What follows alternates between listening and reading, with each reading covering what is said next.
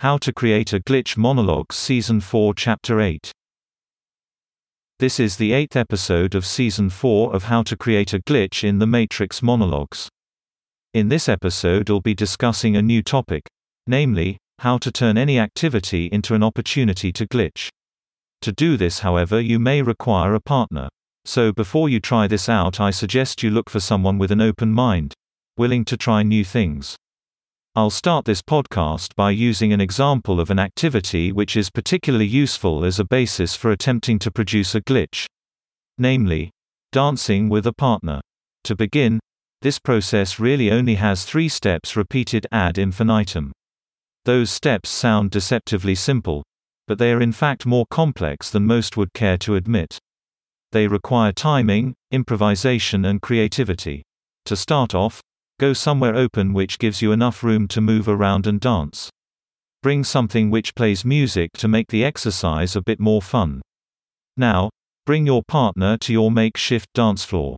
The first step in this process is to face each other just as you would if you were dancing.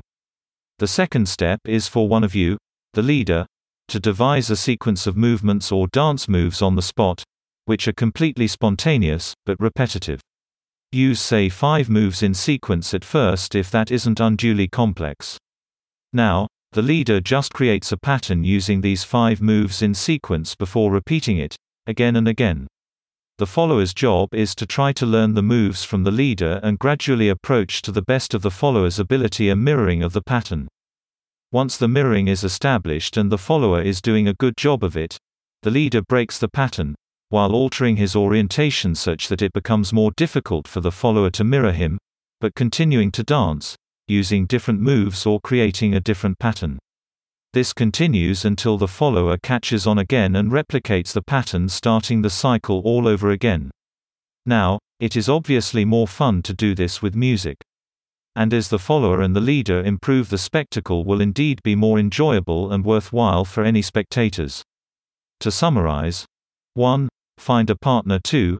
Find a place to dance. 3. Decide who will lead and who will follow. 4. Leader creates a pattern. 5.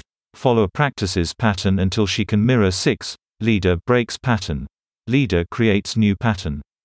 Now, that is a simple example of a task which uses the following principles of glitching. 1. Create patterns and break them. 2. Mirror posture and posing and then break the pattern. Now, other activities likewise provide opportunities to practice glitching techniques. For example, sports such as hockey or basketball. As an example, you could shoot right side while coming from the left 3 times in a row, then promptly break the pattern on your next opportunity.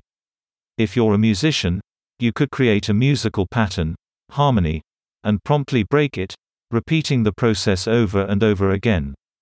Any activity can ultimately be an opportunity to practice glitching techniques, if you use your imagination. Especially physical activities are activities with a partner.